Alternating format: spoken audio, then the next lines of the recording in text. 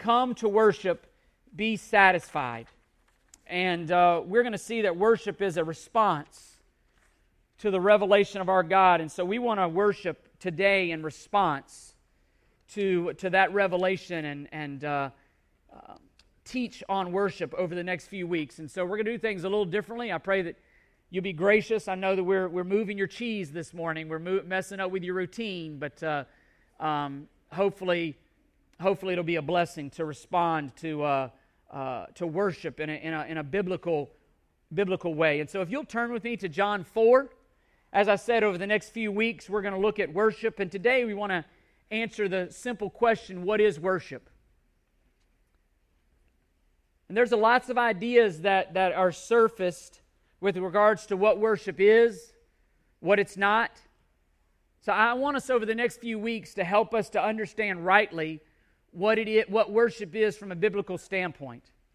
I mean, if I ask you right now to define worship, to define biblical worship, how would you respond? What would come to mind?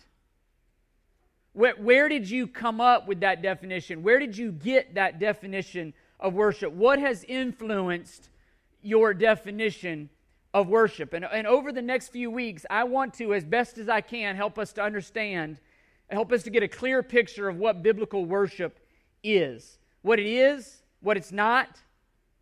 The goal being that we would be better, more informed worshipers of our great God. And to begin, as we unpack this, we're going to spend a few weeks in chapter 4, lots of John. There's lots of truths here and really the issue. And I want to read John chapter 4, verses 1 through 26, and we're going to specifically today look at a few verses. But look at what John says and recounts here.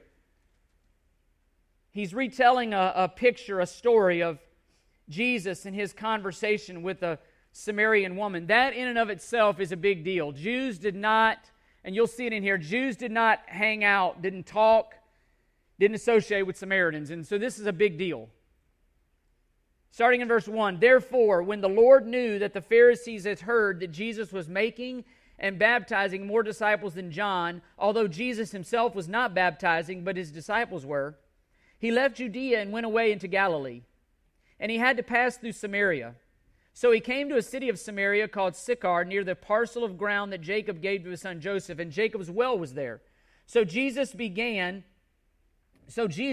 wearied from his journey, was sitting thus by the well. It was about the 6th hour. This is at the heat of the day, middle of the day, heat of the day. 12 o'clock. There came a woman of Samaria to draw water. Jesus said to her, give me a drink. For his disciples had gone away into the city to buy food. Therefore the Samaritan woman said to him, how is it that you, being a Jew, ask me for a drink, since I am a Samaritan woman? For Jews have no dealings with Samaritans. Jesus answered and said to her, if you knew the gift of God and who it is who says to you, give me a drink, you would have asked him, and he would have given you living water. She said to him, sir, you have nothing to draw with, and the well is deep. Where then do you get the living water? You are not greater than our father Jacob, are you, who gave us the well and drank of it himself and his sons and his cattle? Jesus answered and said to her, everyone who drinks of this water will thirst again, but whoever drinks of the water that I will give him shall never thirst. But the water that I will give him will become in him a well of water springing up to eternal life. The woman said to him, sir, give me this water so that I will not be thirsty, nor come all the way here to draw. He said to her, go, call your husband and come here. The woman answered and said, I have no husband. Jesus said to her, you have correctly said, I have no husband. For you have had 5 husbands, and the one you have now is not your husband. This you have said truly. The woman said to him, sir, I perceive that you are a prophet.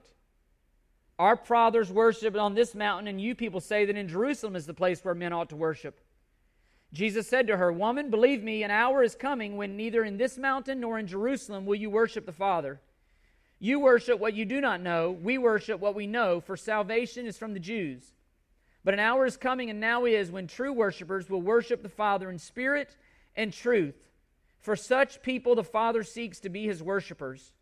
God is spirit, and those who worship Him must worship in spirit and truth." The woman said to him, "I know that Messiah is coming, He who is called Christ. When that one comes, He will declare all things to us." Jesus said to her, "I who speak to you am He." This passage on the surface seemingly has nothing to do about worship. I don't think that woman was thinking about worship when she went to draw water from that well that morning. I don't think she had any intentions, any understanding of what was about to happen. But Jesus cuts through the real issue and gets down to the real issue. We mask the issue with a lot of things. Our lives are full of things and stuff and activity, oftentimes hiding the real issue. You say, well, what is the core issue here that Jesus addresses this woman? I think the core issue, and the issue that we're going to look at over the next few weeks, is satisfaction. Deep, heartfelt satisfaction. This lady had sought satisfaction in relationship after relationship after relationship. They all fell short. What she really needed was satisfaction in Jesus, not just men. And Jesus connects this to worship. The issue and the why behind that is because worship is related to satisfaction. Please hear that. You're going to hear that word a lot over the next few weeks. Worship is related to satisfaction. Where do we find our true satisfaction? In our own lives, we come to well after well after well. We seek after well after well after well, looking for satisfaction. But the wells of this world, they don't satisfy. Only God satisfies. And that is worship. Worship is looking to God alone. It is attesting to God alone. It is adoring God alone as our true satisfaction. To the point that we don't look to these other things. We deny these other things. Why? Because in Christ we have found living water. In Christ we have found our satisfaction. And way more than simply the forgiveness of our sins. You'll see there, again, your main point today, and this is the word that I want us to walk away thinking about today, is satisfied. God has designed His creation to be totally satisfied in Him alone. And the proper response to being satisfied in God is to worship Him as He has revealed Himself through the Word. We will never be fully satisfied until we are reconciled to God through Jesus Christ alone. We will never be able to rightly worship God until we are reconciled to God through Jesus Christ alone. That's why we say here, we gather to worship, we scatter to evangelize. A non-believer, again, everything we do here has the no relevance in a sense to a non-believer other than the fact of we're calling on them to be reconciled to their God. We are gathered here today to worship. A non-believer cannot worship God. They are alienated from God. They are enemies of God. We're here to worship. We're here to declare corporately that our satisfaction is in God alone. It's not in all of the things that the world throws out there. It's not in stuff. It's not in money. It's not in relationships. It's not in status. It's not in jobs. None of those eternally satisfy. Jesus alone eternally satisfies. It's a satisfaction that is deeper, fuller, longer lasting than anything else in this world. And every single person in here, every single one of us, has got to deal with that question. In whom or in what am I going to be eternally satisfied? Where am I going to seek my satisfaction? Students, you could be looking for satisfaction in what others think about you, and in what you wear, or your grades, or your abilities to play a certain sport, or when I was a kid, my dad, we grew up big on cars. I was very, I cared a lot about what car I drove. Clothes, socks, matching the shirt, and this and that. Where do you look for satisfaction? Parents, where do you look for your identity? Is it in your kids and their achievement? Is it in your title on your business card? Is it in your paycheck? Is it how many zeros are on your check? The battle is over satisfaction. And listen, we will worship that where we think we will find satisfaction.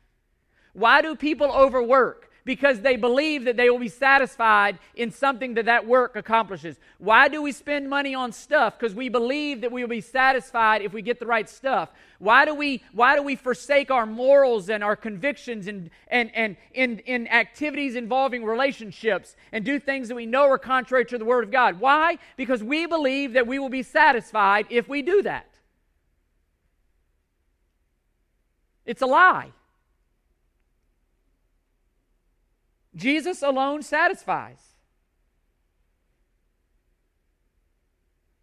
And our worship flows out of that.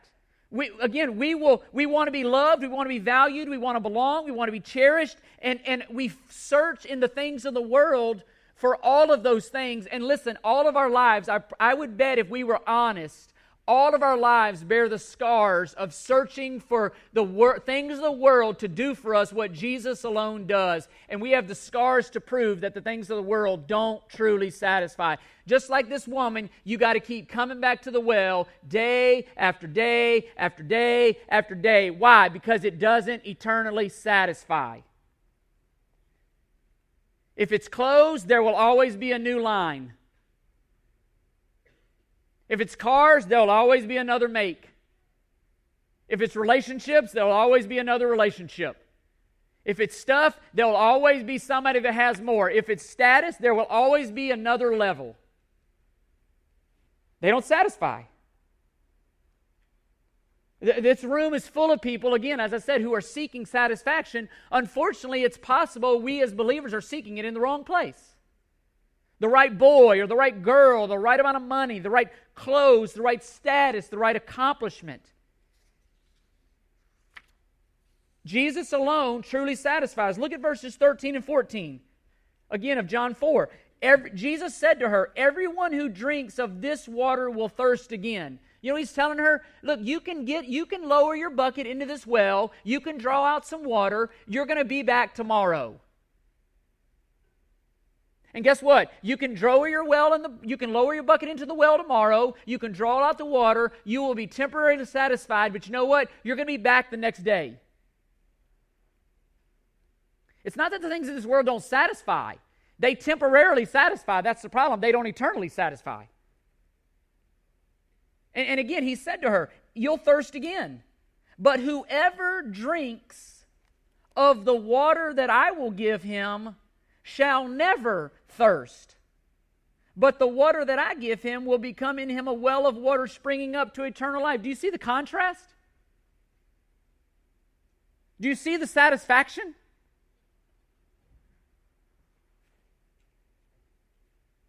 This has always been the issue. You can go back to Jeremiah. He says, I have two things against my people. They've pursued other gods and they've dug for themselves their own cisterns who do not hold water permanently.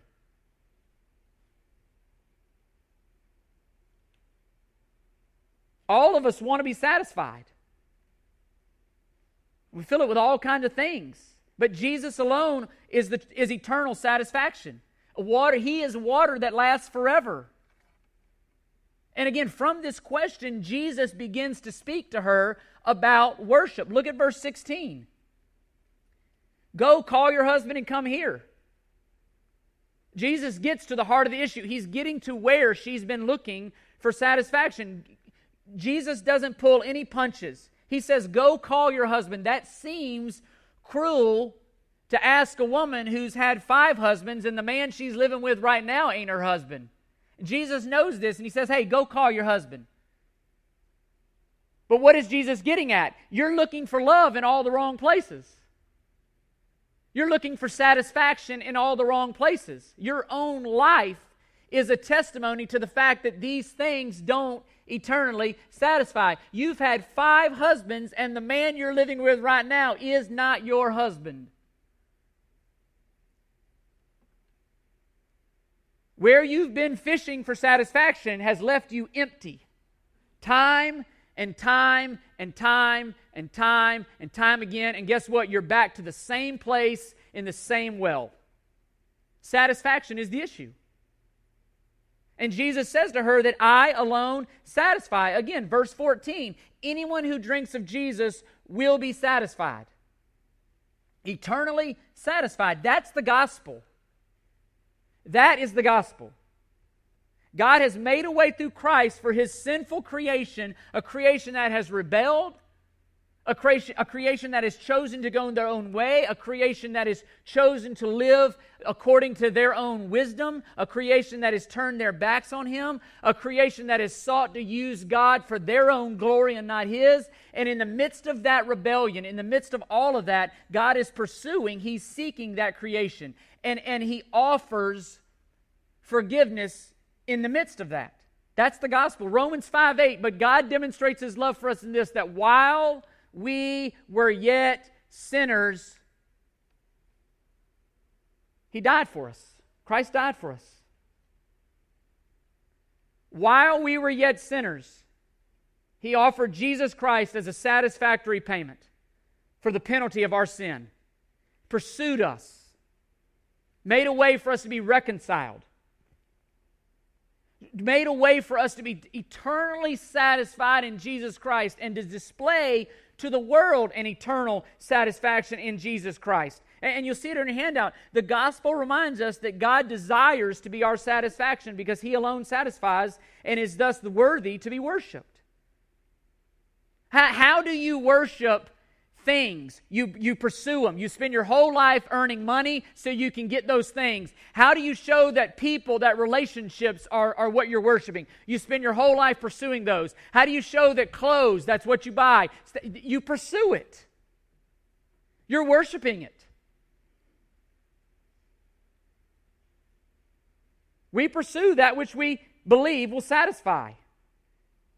It's worship. It's not so grotesque as in our minds as having a golden calf sitting at the front door of the house and we rub on it or we bow down to it. We're not that crude in our own minds. But our lives are full of false worship.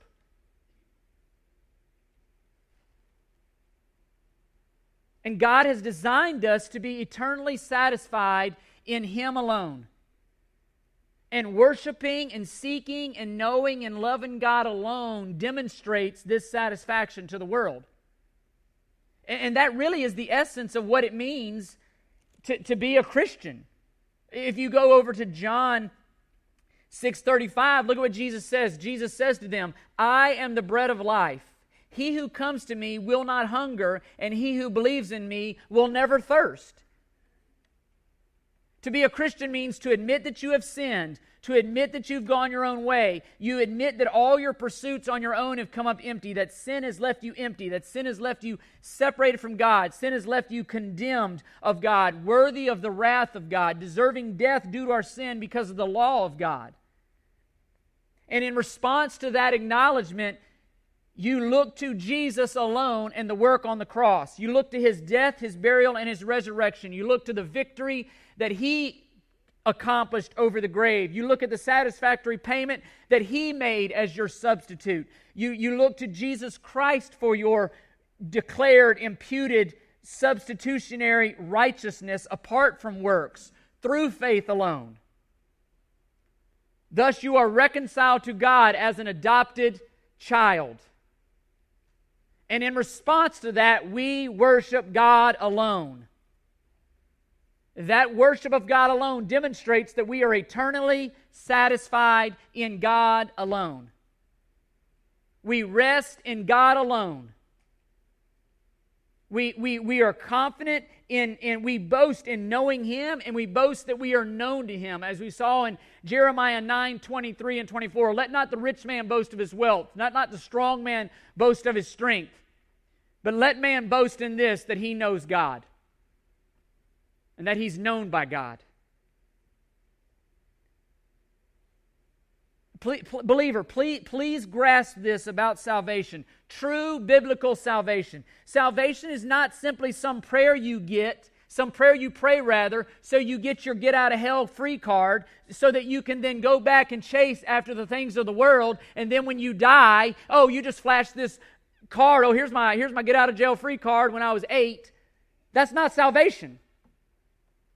That's not biblical salvation. We've made that out to be salvation. Satan has duped us, many of us, into believing that's salvation.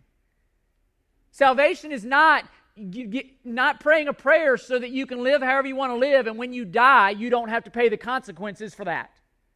That's not biblical salvation. Salvation is not simply the forgiveness of your sin, and then God just says, hey, I hope it works out for you, and you live a life of emptiness, chasing after the things of the world. Salvation is freedom from the penalty and the power of sin, but it is a satisfaction in knowing and being known by the God who has forgiven you, who crucified His Son for you. And thus you worship Him alone. You spend the rest of your life worshiping Him. You spend the rest of your life to His glory. We'll see that in a couple weeks in Romans 12. You spend the rest of your life enjoying being eternally satisfied in the one who has saved you. That's biblical Christianity. And that brings us to our definition that we'll work on for the rest of this study. And I hope it helps us. There's lots of definitions. We could have come up with, everybody has a definition. This is the one we're going to work with. And you see it on your handout. Worship is the proper response to encountering the truth of who God is, of who God has revealed Himself to be. It's the proper response. It's a response to who God is. God has revealed Himself, and we are responding to that self-revelation in our worship. Worship is a response to God of rest and satisfaction and adoration. It is a response to God as He has revealed Himself in the Word. Worship is a right, proper response to having seen and encountered our eternal satisfier. You see it on your handout. Worship is seeing God as our satisfaction and being eternally satisfied in God. We cannot worship what we cannot rightly worship anyway what we don't know. We cannot rightly worship what we don't know.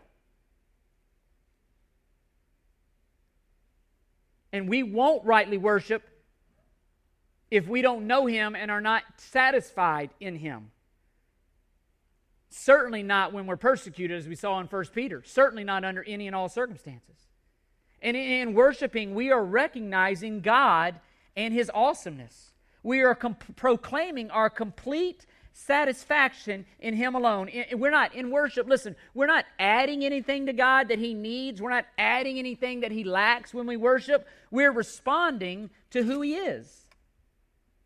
Again, we could go to a lot of places. Psalm 29, verse 2, or start in verse 1. Ascribe to the Lord, O sons of the mighty. Ascribe to the Lord glory and strength. Ascribe to the Lord the glory due His name. Worship the Lord in holy array. Do you see what you're doing when you're worshiping? You're acknowledging Him as your eternal satisfier. You're recognizing His worth. You're recognizing His awesomeness. Psalm 95, verse 6. The psalmist writes, "Come, let us worship and bow down. Let us kneel before the Lord our God, our Maker. For we are His God, and we are the people of His pasture and the sheep of His land."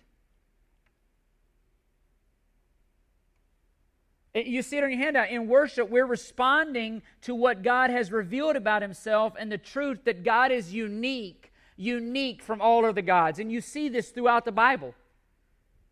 That the God of this Bible is unique, and we'll look at that in a minute. That we are totally satisfied in Him. And really, one of the purposes behind everything God has done, even the gospel, is to show that He's unique. That if we're going to boast, we can only boast in Him. His ways are not our ways, Isaiah 55, 8 and 9. He is unique. He's unique from us. He's unique from all other false gods. And thus we are totally satisfied. Worship is being totally satisfied in Him. You see it on your handout. Worship is adoration and honor directed at God alone for who He is, what He will do, and what we have found in Him alone. John Piper, and this is really the foundation of his ministry, Desiring God, but he says that God is most glorified when we are most satisfied in Him. God is most glorified when His people are most satisfied in Him alone. That we would see Him as the all-sufficient one. That we would not look to anything else for our needs, for our affection, none of that. That we would be totally satisfied.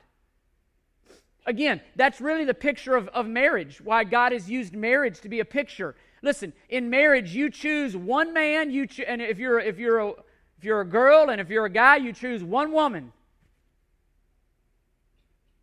to be totally satisfied in the rest of your life. You forsake all others. That's the picture. That's worship, being eternally satisfied. And there are many passages that we could look at. I would encourage you to meditate on Isaiah chapter 40, the greatness of God, and listen to, I'm just going to read some of what Isaiah 40 says about the greatness.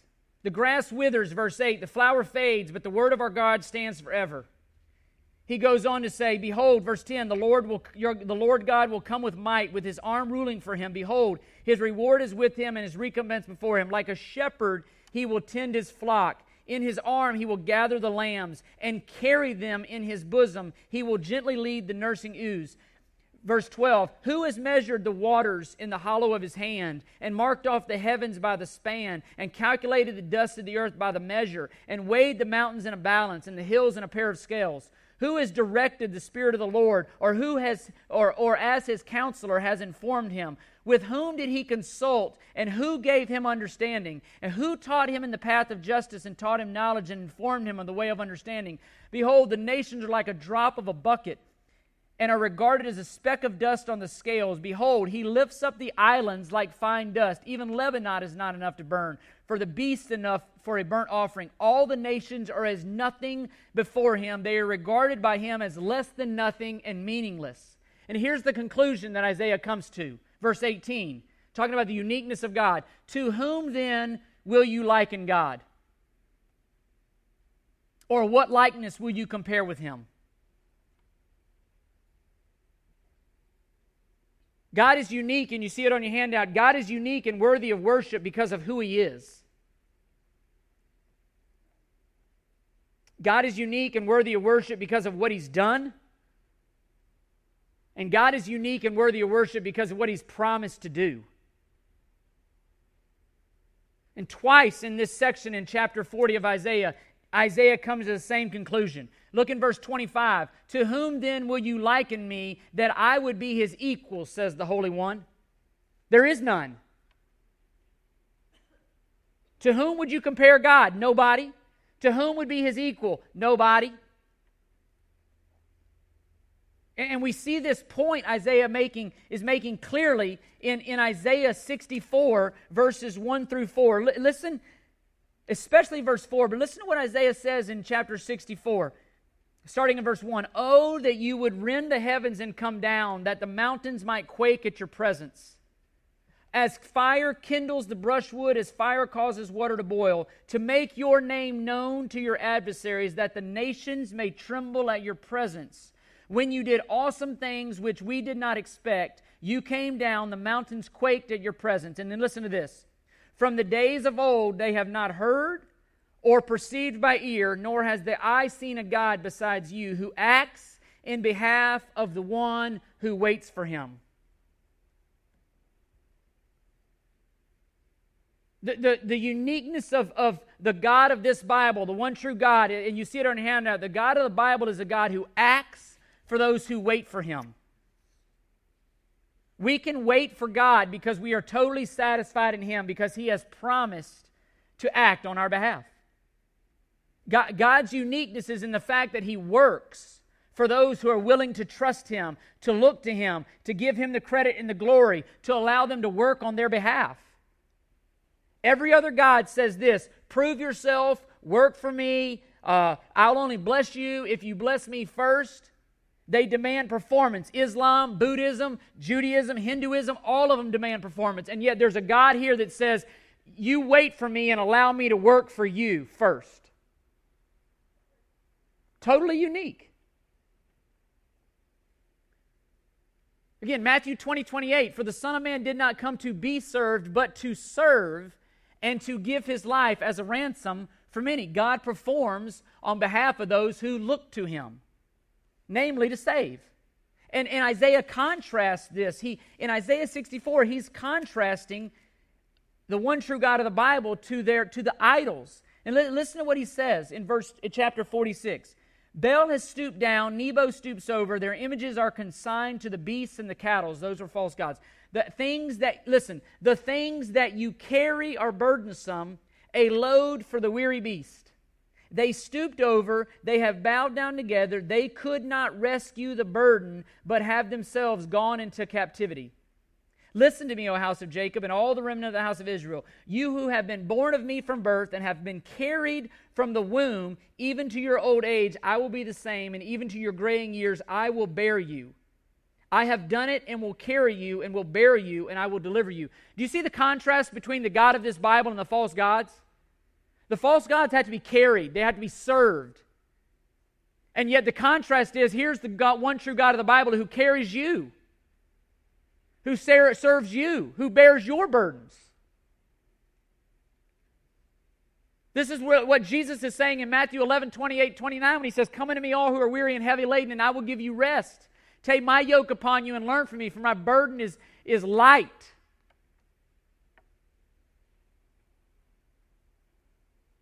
He says, and do this and you will find what? You will find rest for your souls. Rest for your souls.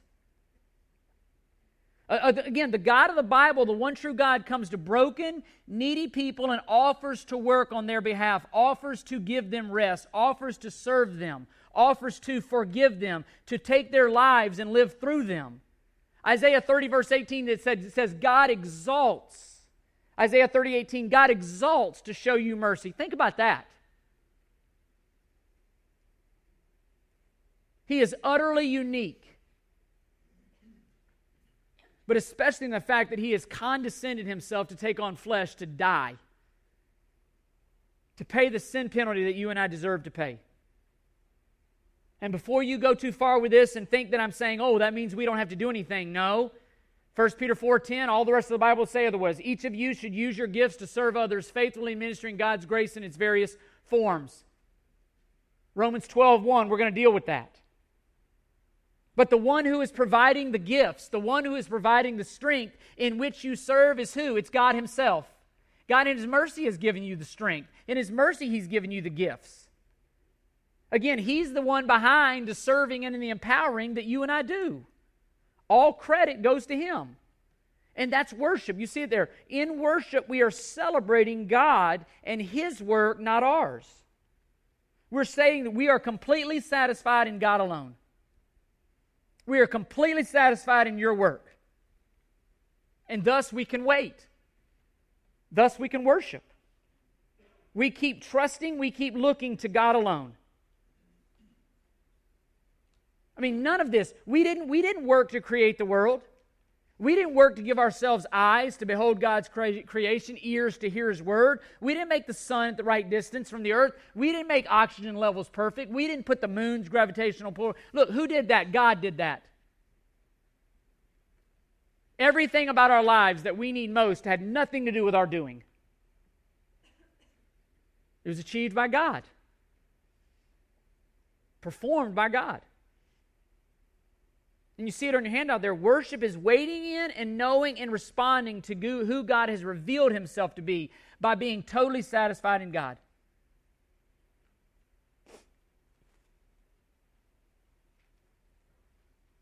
I mean, even today, baptism. Baptism is a picture that you are totally satisfied in the work of God. In his death, burial, and resurrection, that you're not performing to earn your way to God. Jesus did that. And we've got to know the Word. That's why in Ephesians 5:18, that's why Colossians 3:16 talk about the Word of God richly dwelling in you. We must know this God so that we can rightly respond to Him. When we sing, listen, when we sing, if those words have to go back and attach themselves to something, namely the Word, but something in our lives to prompt the worship, if there's nothing that they can attach themselves to, you might as well be singing something you have no idea about. You see the point? The words in these songs we're about to sing, are the reason why they have substance is because they're built on the Word of God. They're built on a God who has revealed Himself. And if we don't know that, then we're just singing songs. That's not worship. And I thought about that. How do I illustrate this? And I hope this works. I ran it by a couple people. They said it made sense, but who knows? If I invited you to go bowling, if I said, hey, when we're done here today, we're going to go bowling. Many of you could take it or leave it. You might go, you might not go. You could even go through the motions just because you're like the pastor asked. If I don't go, he's going to get offended. He's going to be worried. You could go through the motions. But your mind, the whole time you're bowling, your mind could be on other things. Your mind could be on what's the Buccaneers scored. Your mind could be on a million different things. I wish I wasn't here. I got to do this. I've got to do that. I could be doing this. Why? Because the act of bowling and being in a bowling alley means little to you. Maybe you didn't do it as a kid. Maybe that was your first time. Maybe you had a bad experience. But listen, for me, going bowling wells up, and it just so happened that my dad was here this morning, and so he can verify. This isn't pastor speak, like I'm not making stuff up, just for make a good illustration. Going bowling wells up a ton of memories for me, specifically with my dad. Every Thursday evening for many years, my dad bowled in a league with some of his coworkers, and he would let me go. And every Thursday evening, we would go to Taco Bell. We would get a soft taco supreme. We would get a big beef burrito supreme. We would get cinnamon sticks. And we would get a Pepsi. And we'd share that together, and then we'd go bowling. Now, this is back in the day, and they would let me keep score. It wasn't like he put me off in the back. It wasn't like he said, here's some money, go play the video games. I sat in the midst of them, I sat with them, and I kept score. This is back in the day where you had to write out the score, the light was shining on the clear thing, you messed it up, and everybody saw it. It's a big deal. It was a big deal for me to get to go bowling with my dad, but for them to trust me to keep their score. And eventually I began bowling on Saturdays, and he would always go. He coached me. He helped me. My point is this: bowling is so much more than just bowling for me. You mentioned bowling. You take me bowling, it takes me back to my childhood. It takes me back to memories of longing for my own bowling ball and being in Ohio and getting a Columbia Yellow Dot 300 and bowling with my dad. Thursdays, Saturdays. Listen, for some of you, it might be if I mentioned playing catch with your dad. It might be a basketball and shooting hoops with your dad. It might be a TV show or a movie that you'd give anything if you could watch that show one more time with your mom or your dad. But the very mention of it harkens your mind back to something else, namely a person. It's not about the event.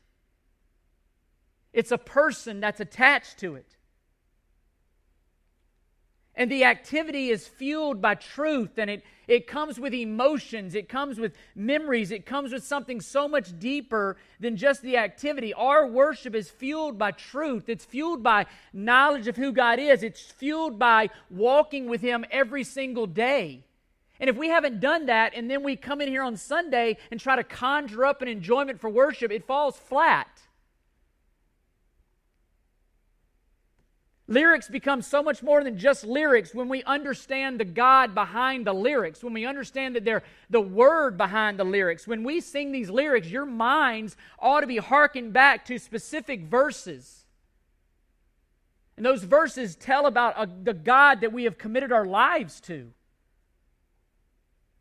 And if we don't know the Word, if the Word of God isn't richly dwelling in us, if lyrics don't take us back to Bible verses, if they don't take us back to times in our lives when we've seen and have personally experienced what we're singing about with God, our worship is flat. And we walk out of here and say, well, that wasn't very good. Daniel did a terrible job. Listen, he and I might do a terrible job. That's way not beyond possible. But it might be that we've done a terrible job all week of walking with God and worshiping God, and then we've come in here on Sunday and expect to just conjure up this enjoyment for a God that we've basically ignored since last Sunday.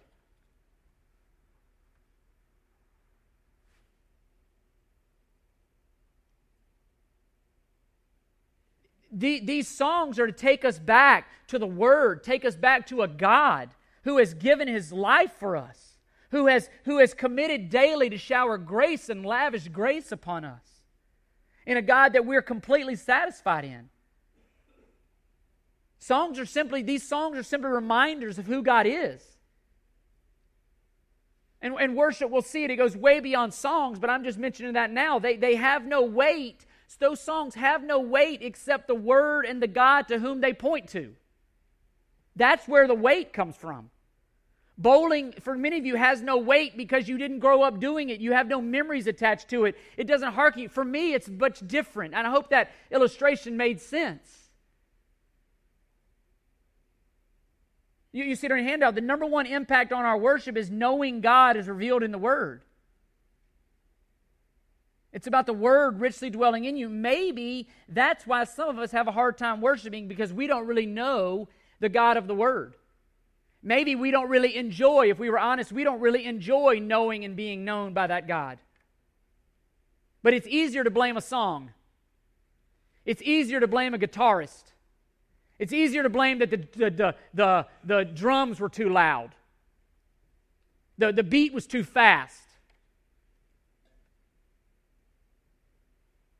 And again, I'm not saying style doesn't matter. I'm saying that's not the core thing. Listen, I can go to the nastiest bowling alley you can think of. And listen to me, you know where my mind goes back to? It goes back to Seminole Bowl on Tennessee Street. It goes back to Thursdays with my dad. It goes back to Saturdays, and there are three people come to my mind. I bowled on a 4-person team for a long time. Harley Huggins, listen to these names. Harley Huggins, Demetrius Hargrave, Sanveria Knight. Be the nastiest bowling alley. You can look at it. When I go in there, my mind goes back to my dad. My mind goes back to Harley. My mind goes back to Sanveria. My mind goes back to Demetrius. Why? Because there's a relationship. It's more than just bowling. Worship is responding to who God has revealed Himself to be. It's responding to what He's promised to do, what He's already done. There's got to be a relationship there, walking with God by faith throughout the week. More than just, again, coming in here and picking up a conversation that we ended last Sunday. That's not worship. What we do here on Sunday mornings is a culmination of hopefully what we've been doing all week.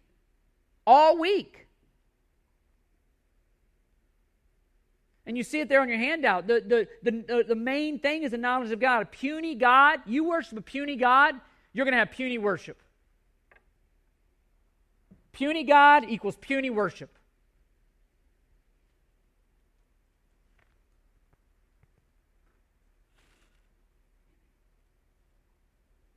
Our lives ought to be marked with memories, just like in the Old Testament, whenever God would reveal himself, whether it's Genesis 22 and God providing a sacrifice. Abraham takes Isaac up on the mountain and he's going to sacrifice him, and God provides a ram in the thicket. You know what Abraham did? He built an altar, and you know what he did? He named that place, "The Lord Will Provide." What do you think harkened back to Abraham's mind every time he heard "the Lord will provide"? What do you think harkened through Abraham's mind every time he saw that mountain? What do you think harkened back to Abraham's mind every time he looked at his son? The Lord will provide. In Exodus 17, God and his people defeat Amalek, and Abraham builds an altar to remind him, to remind Israel what the Lord had done. And many of the descriptions we have of God come from those altars that were built to forever remind. Why do we take the Lord's Supper every month? To remind ourselves. To remind ourselves, to prompt worship. Songs and styles and all that simply bring these memories to our life, back to life. Our minds are hearkened back to God and His Word. Don't mistake the quality of a song or the style of a song or just emotion with worship. There's a lot of pretty songs out there that come out on the radio and they have zero substance behind them. The substance is the Word. The substance is the God behind the song. It's not just about, listen, Daniel and his team ought to do songs well, but it's not primarily about doing the song well. It's about glorifying the God behind the song. It's about hearkening our minds to the God who has redeemed us and who has adopted us. And that makes all of life about worship. You sit on your handout, everything in life can prompt us to worship God by reminding us of who He is and what He's done. That we too would say what Isaiah says in Isaiah 40:18 and Isaiah 25. To whom then will you liken God? The answer is none. And when you're sharing that God with your neighbors, when you're sharing that God with your coworkers, that's a whole different sharing. When you're living out that God, worship, you'll see it, is a rhythm of revelation and response to that revelation. All of life. We're responding to who we know God to be based on His revelation. And I pray as Daniel's team comes up and leads us in worship, Corey, I think around 10:30 is supposed to bring the kids back over here. I pray that our minds will be fixated on God alone. I pray that we'll have a clear, right vision of God alone. I pray that we will be as Isaiah 6, that we will see a picture of God high and lifted up. Holy, holy, holy is the Lord God Almighty. And that we will be able to respond to God alone.